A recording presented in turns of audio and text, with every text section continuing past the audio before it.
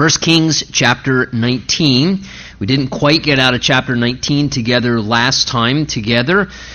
Remember, as we were in chapter 19 leaving off, God was sort of encouraging Elijah after a bout with depression and discouragement to sort of get back to work. And as we talked about, a lot of times one of the greatest antidotes for bouts of depression and discouragement that we can all go through even as followers of the Lord sometimes is just to get back engaged and get occupied. Idle time is the devil's playground, and certainly that's not only just at times because we can get ourselves into trouble and things that we do, but sometimes just too much time to sit and think is just not good for anybody. And sometimes the healthiest thing we can do is to just get occupied, get engaged, to begin investing in others and serving others. And it's amazing how when you do that, you really don't have that much time to think about yourself and think about maybe things that you shouldn't be thinking about. So remember, God has just told Elijah that he was to go back and to engage once again, to go and anoint Jehu, the son of Nimshi, as the new king over Israel that would come into pass. And also, specifically, which brings us to the end of chapter 19, what we'll look at in these last few verses, that he was to go and now anoint Elijah, the son of Shaphat. It says he was to be anointed as prophet in your place. So God kind of gives insight now to Elijah the prophet that God had a successor that was chosen for him in his ministry. It won't happen immediately, but God announces to him, listen, I've already determined who your successor is going to be, that as your ministry comes to a close, who would carry on that prophetic work that God was doing through Elijah. And that would now be a young man named Elisha, who would take over the ministry ultimately. And so he knows now one of the things he is to do is to go and really kind of announce this calling upon Elijah's life and to let him know that God had called him to come into that ministry and to begin preparing for it, which brings us to right where we left off there in verse 19. After hearing this commission from the Lord and these instructions, it says that verse 19, Elijah departed from there and found Elisha, the son of Shaphat, who was plowing with 12 yoke of oxen before him, and he was with the 12th, and then Elijah passed by him and threw his mantle on him. So Elijah now goes, he identifies and locates Elisha the prophet, and it says that when he finds him, that he's actually out plowing in the field, so he's occupied, he's working. This tells us a few things about him. It tells us that he was plowing with 12 yoke of oxen before him. Now, if you had one yoke of oxen in that day, that indicated that you were doing pretty well. You were pretty well off. You were established. When somebody has 12 yoke of oxen in that ancient culture, that would indicate that he was probably pretty well off, that he actually was somewhat affluent. To be able to have 12 teams and 12 yoke of oxen indicates that he was somewhat of a wealthy individual. His family was. We also see here that certainly he was a very humble individual, because not only is he out working in the fields, but it says he actually was working and he was with the 12th. Now that indicates, if you think about plowing a field, if he's with the 12th, you're the last group back with your yoke of oxen, so you are literally eating dust. If you understand what I'm saying. If there are 11 other yoke of oxen in front of you and a man with each team plowing and you're now with the 12th, that means 11 other people in front of you in those dry, dusty fields are kicking up the dirt and dust, and you're the rear guy in the caboose in the back, and you're taking all the dirt and the dust in your face. And so it shows his humility as he's out working the fields like this. And Elijah now passes by, and it says he just threw his mantle on him. Now, they would understood what that meant in that day. The mantle was an indication of who someone was in their identity. And when Elijah the prophet, and everyone knew who Elijah the prophet was by this day in his public ministry, comes up and throws his mantle upon you, that was a way, in a sense, saying, look, I am putting the calling of God upon your life. I'm now, identifying that God's anointing will now be upon you as well, that you're called to the ministry. You're called, in a sense, to engage in the same things that I have been as a prophet of the Lord. So they understood. It may seem strange to us, but Elijah understood what Elijah was doing when he put this mantle upon him. like this. And verse 20 says, he left the oxen and ran after Elijah. Seems that Elijah just did this and said nothing. But he ran after him and said, please, let me kiss my father and mother. The idea is to say goodbye to them, to give them a departure. And then I will follow you. And he said to him, go back again, for what have I done to you? It's kind of the idea of sort of saying there, look, do as you wish. There's no compulsion to have to follow me. He's kind of in essence saying to him, look, you do what you want. The calling has been identified, but I'm not forcing you to do anything. I'm not forcing you to follow me. You can go back and say goodbye to your parents, or you can go back and choose to stay with your parents. There's no obligation. This is an invitation from God. God's given you this invitation, but do as you please. The idea is there in the language. So Elijah turned back from him, verse 21, took a yoke of oxen and slaughtered them, boiled their flesh, using the oxen's equipment, and gave it to the people, and they ate. So they sort of have a farewell feast. And then he arose and followed Elijah and became his servant. So, interesting what takes place here. God now determines that Elijah the prophet, that there was a sort of a expiration date, if you would, on his ministry, that for a future season he'd continue to serve. It will actually be about another 5, 6, 7 years from this point he'll continue to serve. But God already sort of establishes a succession plan here, and he says, look, what I want you to do, I've identified Elisha to next join you in the ministry, and he'll be your successor. So I want you, in a sense, to take him, and I want you to begin to equip him and to disciple him and to let him know that my calling is upon his life as a younger man, and I want you to take him to yourself and begin to invest in him and disciple and kind of mentor him. And again, we do sort of see this pattern in the Word of God, that Elijah would sort of mentor and disciple and prepare Elisha to embrace his ministry as a young man. Remember Moses, it says that Joshua joined him as his assistant, and Joshua for many years served as Moses' assistant, learning and assisting Moses, and then ultimately he took over for Moses. Same thing with Paul and Timothy in the New Testament. Paul had Timothy, he had Titus, men like this, younger men who were sort of protégés. He invested in them, discipled, mentored them, and then ultimately sort of turned things over to them as the next generation in the New Testament church. So we do see this beautiful pattern. I think it's a very wise pattern that we should always be sensitive to, because we see it throughout the Word of God, where one generation invests in the next generation to disciple, mentor, prepare them, train them, so that they can carry on the work of the Lord. Because the Lord may change workers, but the work always carries on. And so this is kind of what Elijah realized he's to now do.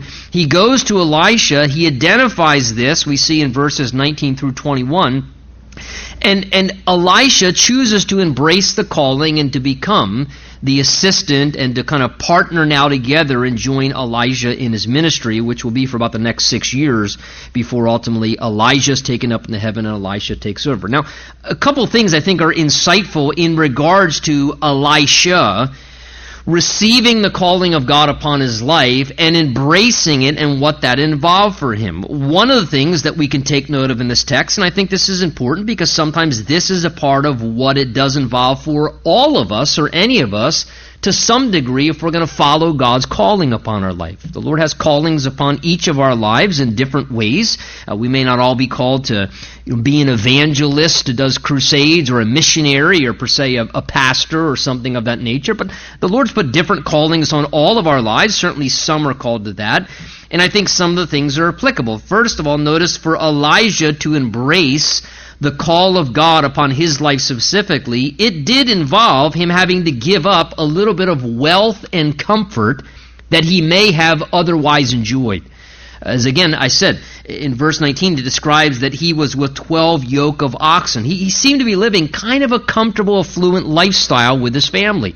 That indicates that they were doing rather well. And so, really, for Elisha to embrace the calling of the Lord and to follow the calling of the Lord, he had to choose in some ways to kind of be willing to give up that which was more material, that might have been a little bit more comfortable in his lifestyle, to be able to make some sacrifices to follow what the Lord was leading him to do. And sometimes that's a thing that God impresses upon us. We have to be willing to forsake certain things, maybe leave certain things behind if we want to follow the fullness of the Lord's plan or usefulness of our life. Another thing I think we take note of as Elisha's called to ministry is we take notice that when God calls him, what is he doing? He's occupied and he's being productive. He's a humble worker. When the calling of God comes upon his life to announce to him that he's been chosen to enter into ministry, and prior to the time he does enter into and engage his ministry here, he's not sitting around playing games on his iPhone. He's not just doing nothing, and he's occupied. He's out in the field, working, he's productive, he's engaged, he's someone who is a humble worker, who's occupied. And listen, when you read throughout the Word of God, you'll often notice that God calls workers. Because at the end of the day, listen, ministry is work. That's what it is. It's an excellent work. It's a wonderful work. But serving the Lord and serving people, the service implies work. And so the Lord looks for workers. When the Lord called his disciples, what were many of them? Fishermen. Fishermen were hard workers. It was hard work.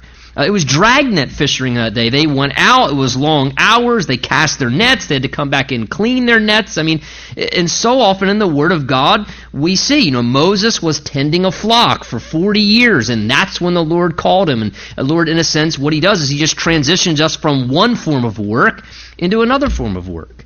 And so important. I mean, the Lord doesn't honestly get much use, quite frankly, out of lazy people.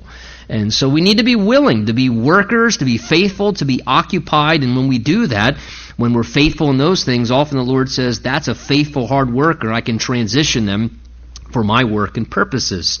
Notice as well, for him to follow God's calling, we see in verse 20 that what else did he do? Is that he basically had to be willing to detach from his family to follow God's calling for his life, and really to follow God's calling, particularly in this case, to serve from a ministry capacity.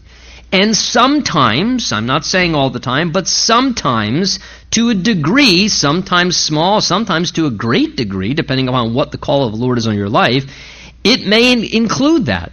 We may have to be willing to make the sacrifice to detach from our family, from our loved ones, from our comfort zone, from our community, from where and to make that detachment in order to pursue and follow God's calling on our life. That's what Elisha had to do here. And sometimes that's a part of our life that Lord says, look, I want you to do this, and to some degree that may mean there's a level of detachment that we have to choose to walk forward, and sometimes that means having to make a detachment from other things. As I said as well from verse 20, from the terms of Elijah, you can tell that this was a choice. Elijah said, look, go back. You don't have to follow me. What did I do to you? The idea is, look, I'm not forcing you to do this. And I think for us, to some degree, look, it is an invitation to follow the call of the Lord upon your life.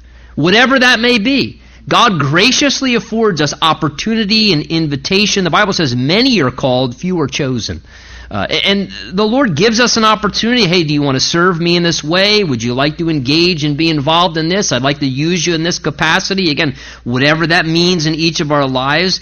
But the Lord gives us the opportunity, but he doesn't take forced slaves. He's not looking to obligate us or force us, because, quite frankly, if we just want to be humble about the process, if you're not available, he'll find somebody else. That's ultimately the whole story there, isn't it, of really what Esther learned, where basically the communication to her was, look, if you don't step forward and embrace this opportunity, God will raise up deliverance from Israel from somewhere else. In other words, God was saying through Mordecai to Esther, look, all of God's eggs aren't in just one basket in you. Not as if you don't embrace this opportunity to go in and plead for the Jewish people before the king, that God's going, oh man, what am I going to do? I only had one option. This is my one option. My best pitcher's got a sore arm. God's not limited. And so really what Esther was understanding is, look, God's going to do what God's going to do, But how do you know? If you're not where you are and where you were, and God didn't coordinate all the things that He did for such a time as this, that everything that's happening in your life, all the circumstances of perhaps years and months have led up to this very point and day and hour and time where you are right where you are, knowing who you know, connected to the people that you've been connected to for such a time as this, to embrace an opportunity to be used by God. And so often we have to realize that. God affords us the privilege, but it ultimately is our choice. And here you can see, notice lastly, that really Elijah does choose to embrace the call. And you can tell he's serious about it, because verse 21, what does he do? It says he takes the yoke of oxen, slaughters the animals. They were very valuable. You have to understand that. That was a great sacrifice. He slaughters the animals. It says he breaks apart the oxen's equipment that he used for plowing, and he uses it to start a fire and make a feast and a sacrifice as a going-away party. What was Elisha doing? What Elisha was doing was saying, I am so serious about embracing what the Lord wants for me to do in my life, I am burning every bridge and possible opportunity to go back to my past ways. And let me say, that is really important if we're genuinely going to embrace and follow the Lord obediently in what He's calling us to do. And whatever that may be, certainly sometimes that is important from a ministry perspective. You know that Jesus said, whoever puts his hand to the plow and looks back is not fit or worthy for the kingdom of God. And to some degree, there's something really healthy about whatever that looks like in our life, circumstantially, kind of burning the bridge and tearing down the avenue to have an opportunity to go backwards, to retreat, to go back into old ways. Well, if it doesn't work out, I want to have an escape hatch. That's not good. When we step out in faith and we say, Lord, I am stepping out in faith in such a way, I am so committed to this, I am so confident that I'm going to burn the bridge so that I don't have an option to go back over across it again.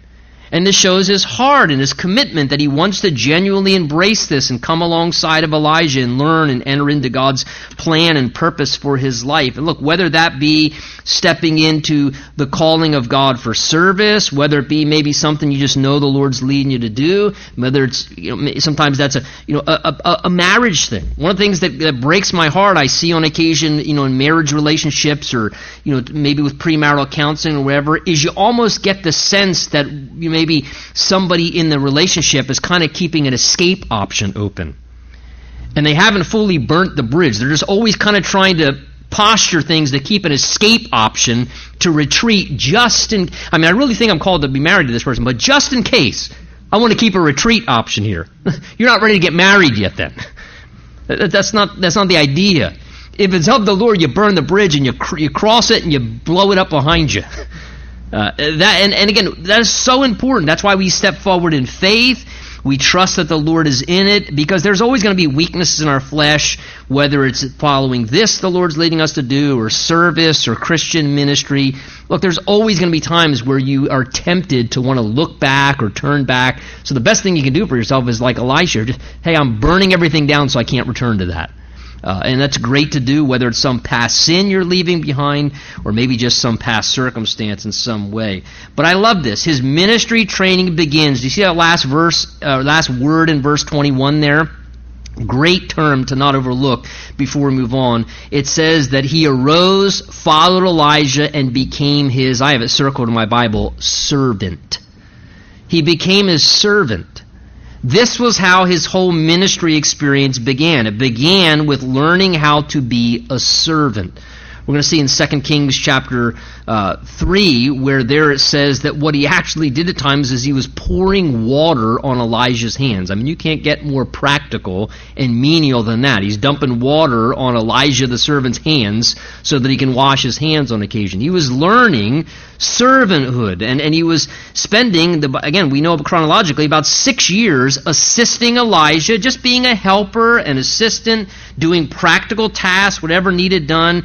And I think this is a really great and valuable principle from a ministry perspective and Christian service, because notice that with Elisha, who would be used mightily of the Lord, but notice with Elisha that before God granted him his own ministry, he first learned how to humbly serve in another man's ministry.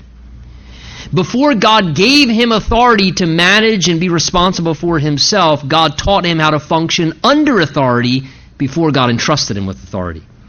And I tell you, anyone who I've seen properly prepared and well-equipped with character, and those who end up being used stably and long-term for the Lord, so often that is a crucial part of a process. It is that they are willing to take the time before God gives them their own ministry to serve in someone else's ministry, in partnership, being a helper, cooperating, servant, saying, how can I be a servant alongside of you? How can I assist and complement what God's already doing? And being willing to do what's exactly what a servant does, which is whatever's necessary. That's what a servant does. Whatever needs to be done.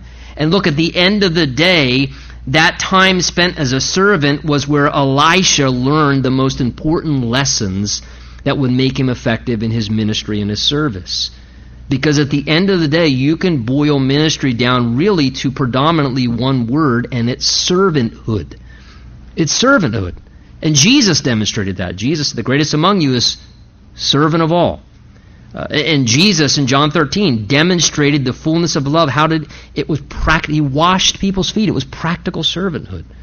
And so learning how to be a servant, learning how to assist and function in that capacity, boy, that is the greatest training, no doubt, that anyone can receive. And this is what Elisha now enters into with Elijah. And we'll see this as these two continue to partner and serve together. Now you come to chapter 20, you would think, okay, great, now we're going to get to hear kind of how these two serve together. And the interesting thing is really the Bible shifts gears and takes us to a completely different story at this point. It says, verse 1 of chapter 20, "Now Ben-Hadad, the king of Syria, gathered all his forces together, 32 kings who were with him, with horses and chariots." And remember, horses and chariots was indication of an established military presence. Those were like their tanks and things like that in that day.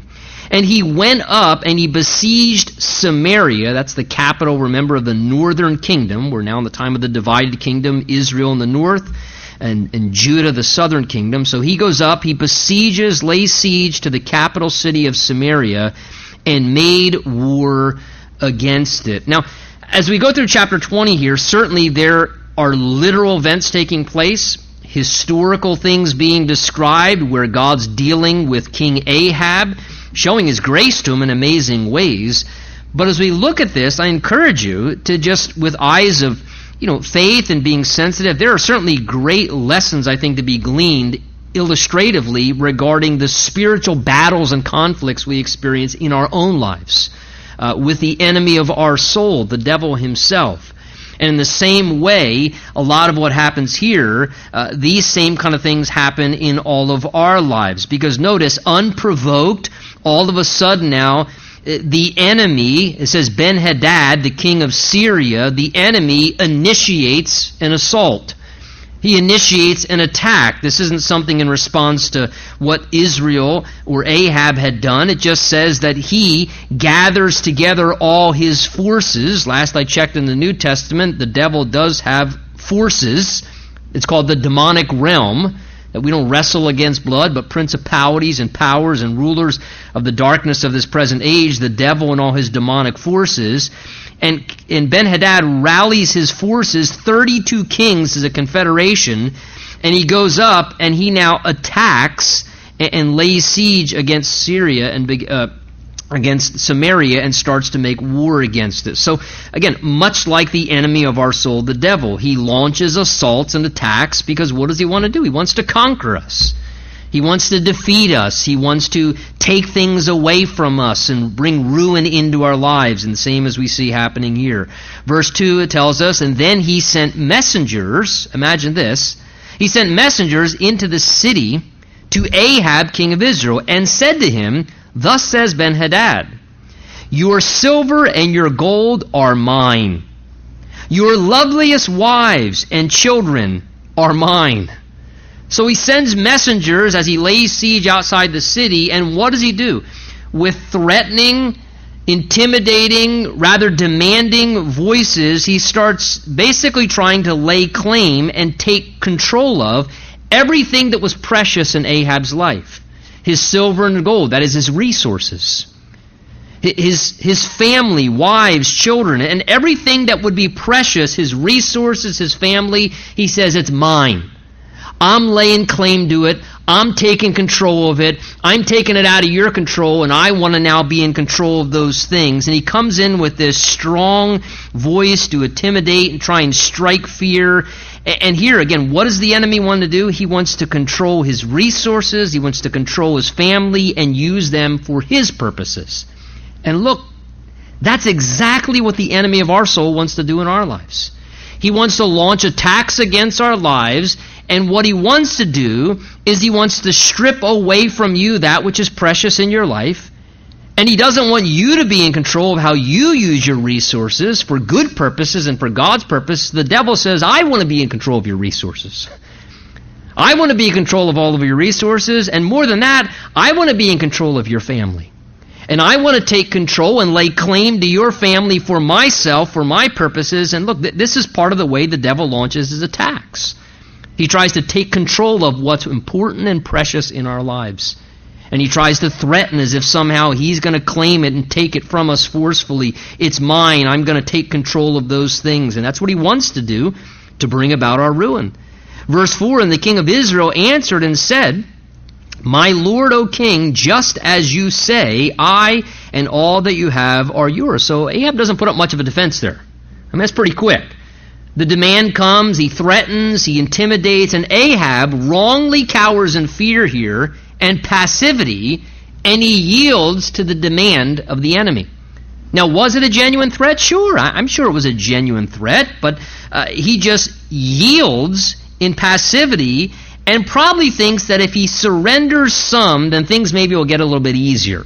And so he's looking for, so he thinks, maybe if I just don't resist and I give a little control over, then maybe things will just calm down and maybe he'll leave me alone and it won't be as bad for me. And he thinks if he concedes, he can avoid more difficulty and problems personally. And sadly, all he's doing is thinking about himself right here. He's just thinking, what's best for me in the process? And I'll tell you something, that's exactly what the enemy wanted Ahab to do, and that's exactly what our enemy wants us to do. The enemy wants to encourage us to think about nothing other than ourselves.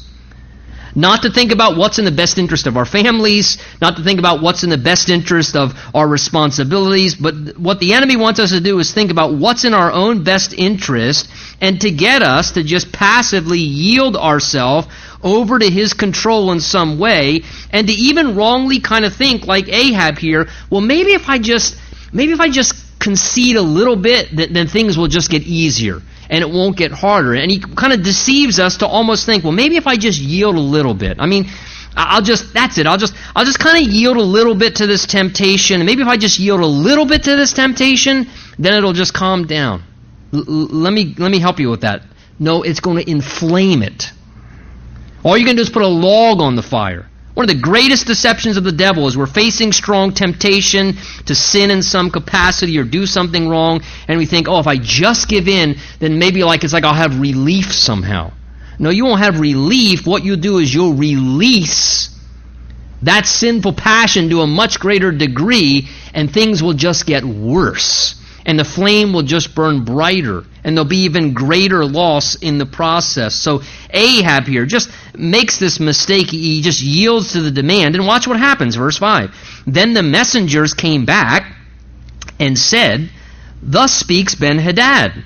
Indeed, I have sent to you, saying, You shall deliver to me your silver and your gold, your wives and your children. But I will send my servants to you tomorrow about this time, and they shall search your house and the houses of your servants.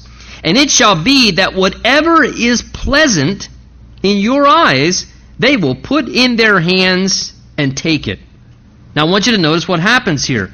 When the enemy saw from Ahab that there was what? No resistance. When the enemy saw, hey, this guy's just going to yield, there's no resistance, what does the enemy do? He begins to demand even more. He says, wait a minute, if you're not going to put up any resistance, Why should I just take your wives and your resources? I'm going to send my servants in, he says, and whatever they like and whatever looks good in your house and all your servants, they're just going to take everything from you. And he's never satisfied. He just says, I'm just going to take even more. If you're not going to fight back, then I'm just going to take everything from you. And again, can I just say that as a fitting illustration of exactly what the enemy of our soul, the devil, wants to do in our lives. If the devil sees that we are not going to put up resistance to his attacks and his assaults and his temptations when he comes against our life and spiritual attack and warfare, if he sees we're not going to stand in spiritual warfare and resist the devil and submit to God like the Bible tells us to, so that he will flee from us, that's what the Bible tells us to do. If he sees we're not going to resist, what he's going to do is he's just going to demand more. Oh, well, if you're not going to resist, then I'm actually going to take even more control. I'm going to take over more territory in your life. And I'm going to conquer more, and I'm going to rob, kill, steal, and kill everything I can from you, and just take more and more. Look, the devil is never satisfied. He'll just take more territory and more territory and more territory. The best thing that we can do when the enemy comes in to assault and attack is to do what Ephesians 6 says, which is to stand. To just withstand. To submit to God, to resist the devil, as James says, and he'll flee from us. To not give in, to not yield, but to stand our ground spiritually, to call upon the Lord to come to give us aid and strength and help to resist his attacks. Verse 7, so the king of Israel called all the elders of the land and said to them, notice, he says, please, he says, see how this man seeks trouble. For he sent to me for my wives, for my children, my silver and my gold, and I did not deny him. So he's trying to get some counsel now. At least he tells his elders and leaders, look, this guy asked, and hey, I gave in to his demands. I gave him what he wanted.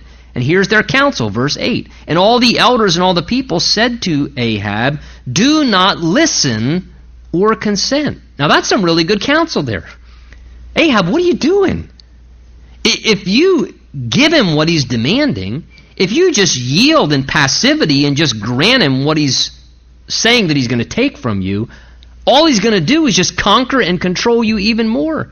And he's going to demand and require and steal and rob even more from you. So they say, don't listen to what he's saying, and certainly don't consent. Don't compromise. And again, I look at that and I think, boy, that's really good counsel, and the type of counsel I hope we would give to one another if we come and talk to one another about spiritual temptation, and I feel like the enemy's just really attacking, and he's really just, heavily putting his demands upon me with temptation. He's attacking my home life and my spiritual walk. I would hope that the thing that we would say to one another is, well, it happens to all of us. I mean, just go with it, brother. I mean, just God will forgive you afterward. No, I would hope that we would say, don't listen. Don't listen to the voice of the devil. He's lying to you. He's trying to make you fearful so that you forsake what God wants for you. He's trying to work his way in to basically sabotage the good things that God wants. Don't listen to his lying voice.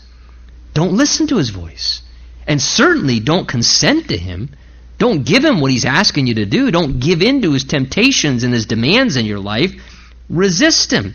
Well, verse 9, therefore, having heard that counsel, he said to the messengers, tell my lord the king, all that you sent for your servant the first time I will do, but this thing I cannot do. I can't go that far. And the messengers departed and brought back word to him, to Ben-Hadad. Well, then Ben-Hadad sent to him and said, the gods do so to me and more also, if enough dust is left in Samaria for a handful for each of the people who follow me. So he says, basically, that's it. You pushed me over the edge. You're resisting me. So he just launches a heavy... The idea is like, I'm going to turn that place to dust. There's not even going to be any spoils left for my men to take. All they're going to be able to do is pick up a handful of dust, because we're going to come through there and just blow that place up, and just totally launches the fear and the intimidation. Well, interestingly enough, verse 11, all of a sudden, Ahab tries to get a little backbone. Verse 11, so king of Israel answered and said, tell him, let not the one who puts on his armor boast like the one who takes it off. So basically the idea is that all right, it's on. Look, what are you doing boasting like you already won the battle and you're taking your armor off when we didn't even put our armor on and go to fight yet? Okay, if you want to fight, now all of a sudden Ahab, maybe his masculinity comes out a little bit. It just, you want to fight, then fine. But what I would recommend, it's not good to boast before the fight's done. He says, don't start boasting like you're taking off your armor like you already won the battle, because we didn't even put the armor on and start fighting yet. So he says, you want to fight? You got yourself a fight. Verse 11, or 12, and it happened when Ben-Hadad heard this message, as he and his kings were drinking at the command post, that he said to his servants, get ready, and they got ready to attack the city. So now both men, they're ready to engage. This large-scale war is going to take place. Obviously, Ben-Hadad feels overly confident. They're having a drunken party prior to this. Get ready as they're getting drunk. Verse 13, notice what happens now. Suddenly, a prophet, again, unnamed, which goes to show you, does God use Elijah's? Absolutely. Does God use Elisha's? Absolutely. Does God use Jeremiah's and Isaiah's? Yes. But God also uses unnamed, unknown prophets. People who nobody knows about. Does God use those who are well-known and well-acclaimed? Absolutely. But God also uses people who are just faithfully willing to come and speak the word of the Lord. The Bible doesn't even tell us who this is. And in this passage, we're going to see multiple times the word of the Lord comes, and there's no identification. It's just some humble servant of the Lord who just is faithfully bringing the word from God. And again, just a good reminder that God can use all of us. So now, verse 13, in the midst of these circumstances, a prophet approached Ahab, king of Israel, saying, thus says the Lord, have you seen all this great multitude? Behold, I will deliver it into your hand today, and you shall know that I am the Lord.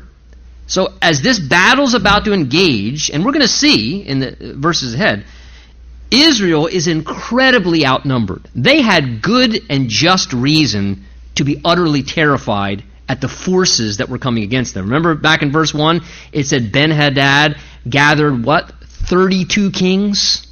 And this is a large outnumbering against a smaller group of people.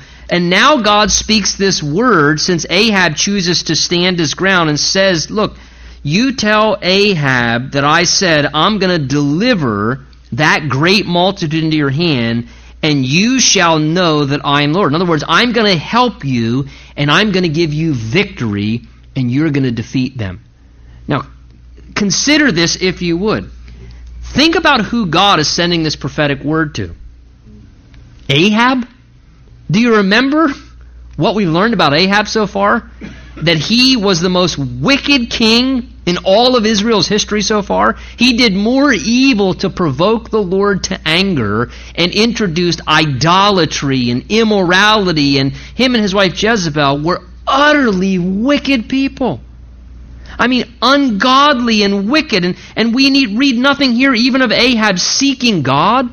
He doesn't pray. He doesn't call upon the Lord for help. And yet, God graciously sends a prophet of the Lord with a word from God saying, Ahab, I'm going to help you. I'm going to give you victory, and I'm going to work in this situation to deliver you and show my power, that you may know that I am the Lord. The point here is this, verse 13, is a total act of grace. A total act of grace. I mean, if there was anybody who was the most unworthy recipient of God's help, of a word from the Lord, certainly it was Ahab. But yet here is God being completely gracious to him, being totally merciful. He isn't even asking for God's help, and God was willing to be gracious to him in his unworthy condition, in his evil condition. Why? Because God is constantly trying to win him over to himself. And man, the reality of the grace of God, and this just goes to show, so often we think, oh, well, I need to, God helps me because I work hard enough, or I try hard enough, or I make myself worthy enough. Listen, look who God's helping here. This is Ahab. It's all about grace. It was all about the grace of God. He deserved nothing.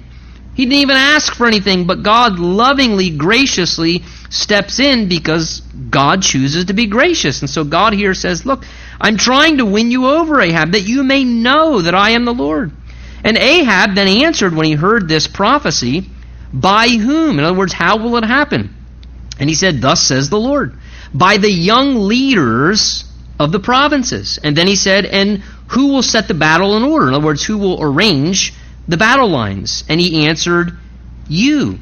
And then he mustered the young leaders of the provinces, and there were 232.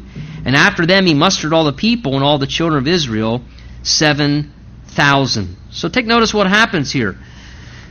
Ahab realizes God's going to give him victory, so he inquires further now, and it says here, verse 14 and 15, that he's informed that the way that God would bring about his work and victory is, he says, I'm going to do it, verse 14 there, he says, through the young leaders of the province. In other words, he says, the way I'm going to bring about my victory is through the young people among you, through the young men.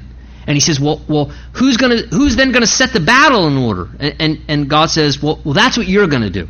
In other words, you're going to provide the oversight, you're going to give the direction, but God's going to use them as his instrument with their energy and strength and passions. They're the ones that are going to bring about the work of the Lord to bring the victory, and you're going to cooperate by providing the oversight and the direction in the process. You're going to set the battle in order. And I look at this and I think, what a beautiful pattern, because so often that is the pattern in which the Lord does bring about his works. Is that God sees the value of each generation, and how often God will bring about his works and his plans and his purposes with the younger and the older working in cooperation, because both generations have wonderful things to contribute. And so God says here, I'll bring it through the younger people, but you're going to have to set the battle in order and give the direction and the guidance in the process. So they assemble them, verse 16. They went out at noon, which is an unusual time to enter into warfare in a hot Mideastern climate. Meanwhile, Ben-Hadad and the 32 kings helping him were getting drunk at the command post. Now that's pretty confident if you're getting drunk on the day of battle. The young leaders of the provinces, verse 17, went out first. And Ben-Hadad sent out a patrol, and they told them, men are coming out of Samaria. So he said, if they have come out for peace, then take them alive. And if they have come out for war, take them alive. Now, that's what you call the stupidity of drunkenness right there. Do you catch the drift there? I mean, you can almost sense there's got to be a slur. If they've come out for peace, take them alive. If they come out for war, take them alive. Boss, are you sure about... Yeah. I mean, that just goes to show just the reasoning. You can tell they're just, again, the foolishness of getting drunk. What does it do? It makes you completely vulnerable. It ruins your thinking capacities, and it makes you make really dumb choices and judgments that are just totally contradictory. Whatever, just bring them back alive. Well, verse 19, these young leaders of the provinces went out of the city with the army which followed them, and each one killed his man. So the Syrians fled. So God honored his word. And Israel pursued them, and Ben-Hadad, the king of Syria, escaped on a horse with the cavalry. And then the king of Israel went out and attacked the horses and chariots and killed the Syrians with a great slaughter. So God brought about, as he said he would, the victory that he had promised to them, though they were greatly outnumbered. Verse 22, notice again. And the prophet, again, an unnamed prophet. Was it the same prophet or another unnamed prophet? The prophet came to the king of Israel and said to him this time, go, strengthen yourself, take note, and see what you should do, for in the spring of the year, the king of Syria will come up against you. So notice what happens here. Now a word comes from the Lord, this time to basically say to Ahab, look, you've had a victory. You've had a success. But don't get overconfident. Because in the spring of the year, which is when the grounds would dry up and it would be easier to travel more quickly, which typically was the time when battles were fought, in the spring of the year, he says, he's going to return. And he's going to come back again. And there's going to be more warfare, and there's going to be another attack. So he says, look, what you would be wise to do, Don't become self-confident. Don't think somehow you accomplished this. This was a work of the Lord, and the Lord is telling you now, he says, look, go, strengthen yourself. The idea is get prepared, be ready, because he says in the spring of the year he's going to come back and there's going to be more conflict again. Be ready because the battle will take place again. And I think this is good encouragement for us as well, thinking of our lives and spiritual warfare and the enemy of our soul, because the reality is, look, maybe we have victory against the enemy and temptation. We should never think, well, because I had victory last week, then I can just let my guard down and, well, I've conquered that forever. Because, look, the enemy's going to come back and there will be a next temptation. There will be further attacks and further assaults, and we have to keep ourselves strong in the Lord. It tells us in Ephesians chapter 6 regarding spiritual warfare that we need to be strong in the Lord and in His mighty power. We need to stay close to the Lord. We need to keep our guard up and maintain the shield of faith and realize that just like the devil did with Jesus, he will do with us. There's not going to be just one attack and that's it. A war consists of many battles over time. And interesting, when you read the account of Jesus' temptation, it's insightful. I don't really care for it because of what it says, but it says that the devil came, tempted Jesus. Remember, he went through the 3 very difficult temptations. And then it says, you read the account, I believe it's in Luke's gospel, it says, and then the devil left him until an opportune time. The idea was he left him until another opportunistic occasion when he could come and tempt Jesus and launch attacks and assaults against him again. And we need to realize in our lives, yesterday's victory does not guarantee tomorrow's victory. We need to always be ready, be on guard, keep ourselves strong in the Lord and close to Him and in step with the things of the Spirit of God so that we can always be ready to resist the next attack, the next assault, because it will come against our lives. We need to be cautious and prepared of that. Verse 23, then the servants of the king of Syria said to him, their gods are the gods of the hills. Therefore they were stronger than we. But if we fight against them in the plain, they're thinking that's the plan. Surely we will be stronger than they. So notice, this was a common thought in that day, that deities were regulated to localities. So they thought, hey, some people's gods are the gods of the hills, and so that's why the presence of their gods are stronger than theirs. Other people, their deities are the gods of the plains. So that we gotta get them where their god. Can't go in the backyard of their god. We gotta just take them in our backyard, get them on our turf, and so that's why they beat us in the hills. But if we get them in the plains, then we'll be able to conquer them. They say they're going to prepare their next attack. So do this thing. Here's the instruction. Dismiss the kings, fire the politicians, each from his position, and put captains in their places. Get some military guys. The kings didn't let us succeed. Give us some military captains. And you shall muster an army like the army that you have lost, horse for horse, chariot for chariot, and we will fight against them in the plain. Surely we will be stronger than they. And he listened to their voice and did so. So it was in the spring of the year, again just like God predicted prophetically, Ben-Hadad mustered the Syrians and went up to Aphek to fight against Israel. That is second time now. And the children of Israel were mustered and given provisions, and they went out against him. Now the children of Israel encamped before them like 2 little flocks of goats, while the Syrians filled the countryside. So you can see the odds are greatly mismatched here. I mean, they're filling the whole countryside, and Israel's army looks like just 2 little tiny flocks of goats on the hills. Verse 28, then a man of God, again, another unnamed servant, then a man of God came and spoke to the king and said, thus says the Lord, because the Syrians have said, the Lord is God of the hills, but he is not God of the valleys. Therefore I will deliver all this great multitude into your hand, and you shall know that I am the Lord. So again, another promise of God. And again, this time has nothing to do with their worthiness, has to do with God's honor. God says, look, because they think that I'm only the God of the hills and not the God of the valleys, I'm going to whoop them again. That you would know that I'm the one true and living God and that I am God everywhere.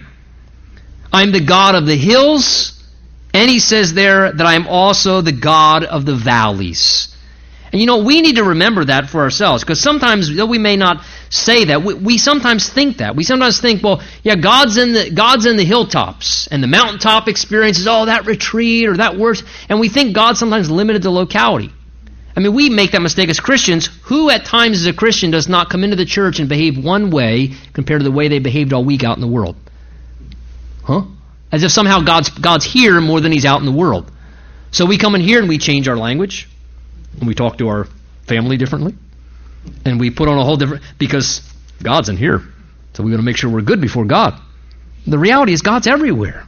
God's presence is everywhere. And look, in the same way, God is with us in the hilltops, and God's also with us in the valleys. Yea, though I walk through the valley of the shadow of death, I shall fear no evil, for thou art with me. God's the God of the valleys too. Maybe you're going through the valleys. Look, that don't mean God's not with you. That don't mean God can't give you victory in the valley. In fact, those are the times when God gives some of the greatest victories. When it's the darkest and the hardest and things seem the deepest and most overwhelming. And here God wants to prove that reality. So verse 29, they camped opposite each other for 7 days.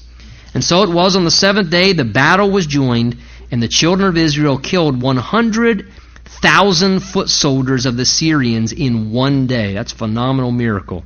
But the rest fled to Aphek into the city, and then a wall fell on 27,000 of the men who were left. So God creates some earthquake, it seems, to destroy the rest of the army.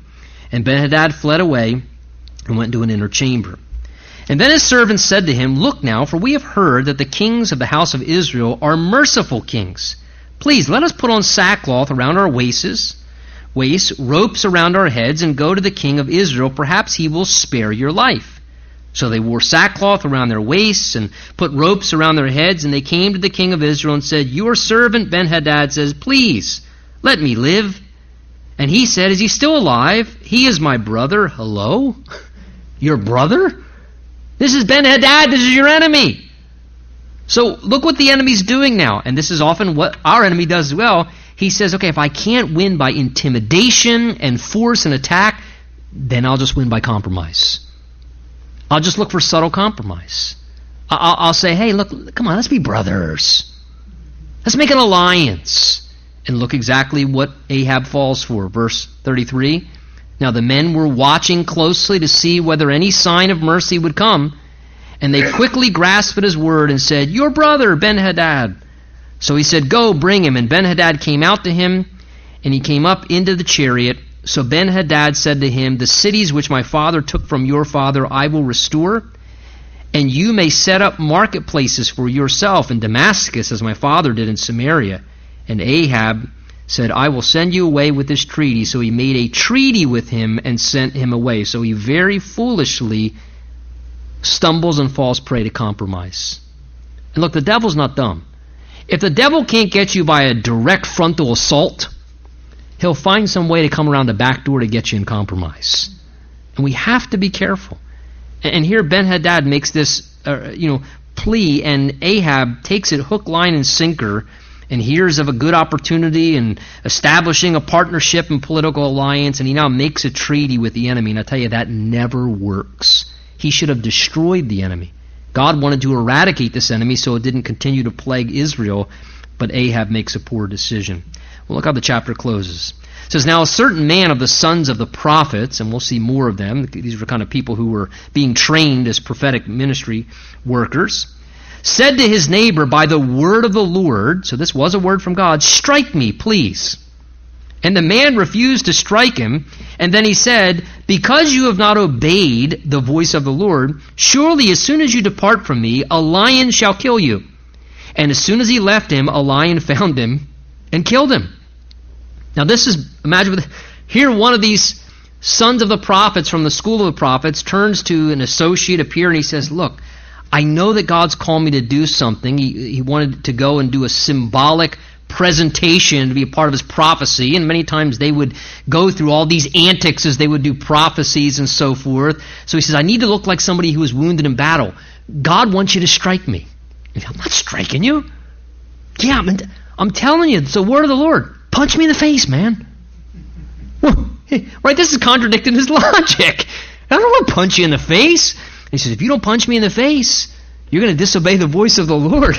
And a lion's going to eat you when you walk out of here. And the guy chooses not to obey. And sure enough, the consequence comes and a lion eats him. Now, think about this. This, clearly we see, is alignment with what he was supposed to do, to look like someone wounded in battle when he gave his prophecy. That's why he asked this man to do this. But I want you to just think for a moment, what happens? Here a word from the Lord comes to this person who's invited to strike the other guy, and he hears a word from the Lord, he hears the voice of the Lord, and he thinks, wait a minute, that's contradicting logic. That's not logical. Punch you in the face? That doesn't make sense to me. And it's not my preference. It doesn't line up with how I feel. I don't feel like punching you in the face. And because it doesn't line up with how he feels, or his personal preference, or his logical reasoning, he doesn't obey the voice of the Lord, and he gets devoured by a lion. Can I remind you of 1 Peter 5 reminds us one of the symbolic pictures of the devil is he's what? A roaring lion seeking whom he may devour. And you know what? One of the best ways to see our life get devoured by the roaring lion is to not obey the voice of the Lord. And sometimes the voice of the Lord may say something to us that contradicts our preference. It may go against our feelings. It may even go against our logic. And we're thinking, Lord, I don't understand. Why would you want me to do that? And Lord, I don't want to do that. But look, we're called to obey the voice of the Lord. That's the safest thing for us to do. And when we don't obey, we put ourselves at risk for the roaring lion to devour our lives. So verse 37, he found another man and said, strike me, please. And that man was, he enjoyed it a little bit more. He struck him. There you go. Inflicting a wound. And the prophet departed and waited for the king by the road, disguised himself with a bandage over his eyes. And as the king passed by, he cried out to the king and said, your servant went out into the midst of the battle. That's why he had this bandage on him. And there a man came over and brought a man to me and said, guard this man. If any means he goes missing, your life shall be for his, or else you shall pay a talent of silver. And while your servant was busy here and there, he was gone. And the king of Israel said to him, so shall be your judgment. You yourself have decided. In other words, hey, that was neglect. You neglected your responsibility. You let that person escape from under your supervision. You've declared your own judgment. Well, verse 41, the prophecy connected now. And he hastened to take the bandage away from his eyes. And then the king of Israel recognized him as one of the prophets. And then he prophetically said, thus says the Lord, because you have let slip out of your hand a man whom I appointed to utter destruction, Ben-Hadad. Therefore your life shall go for his life, and your people for his people. So the king of Israel went to his house sullen and displeased, and came to Samaria. So the prophet portrays this negligence that King Ahab was guilty of, because he didn't ask the Lord when he had Ben-Hadad at his disposal, what do you want me to do? Because the Lord would have said, I don't want you to make a treaty with him. I want you to destroy him, because if not, he's going to destroy my people. And instead, he lets him slip out of his hand. And basically what's being described here is Ahab failed to do what God wanted him to do. He failed to do what was right. He did not follow through. He didn't seek God's will. He just did what he preferred. And here God had something before him, and he says, look, I have something I want you to do, and you just let the opportunity to slip right out of your hands. You didn't act upon it. I coordinated these things. I put them together. The opportunity is right there in front of you, and you neglected to embrace it. You had neglected to act upon it and to follow through, and as a result, he ruined a God-given opportunity, and he suffered personal harm. And he ended up, interesting, verse 43, it says, being sullen and displeased. The idea is that he ended up just being depressed, because he realized, oy vey, I totally messed up something God wanted me to do. And you know what? We have to be careful, because sometimes we can be careless. And we can be negligent. And when God sets something before us and it's of the Lord, we need to be seeking the Lord and be open to what, Lord, what would you have me to do? And that we don't neglect and set aside those things God would have us to do, because if we do, all we're going to do is suffer loss, and we are going to have regret and be bummed and depressed and discouraged, because we're going to realize, man, I totally blew it. I was negligent with what God wanted me to do. Let's stand. Let's pray together. Sorry for going a little long there. I just want to wrap up that chapter, but let's turn our hearts back to the Lord in worship as we conclude that.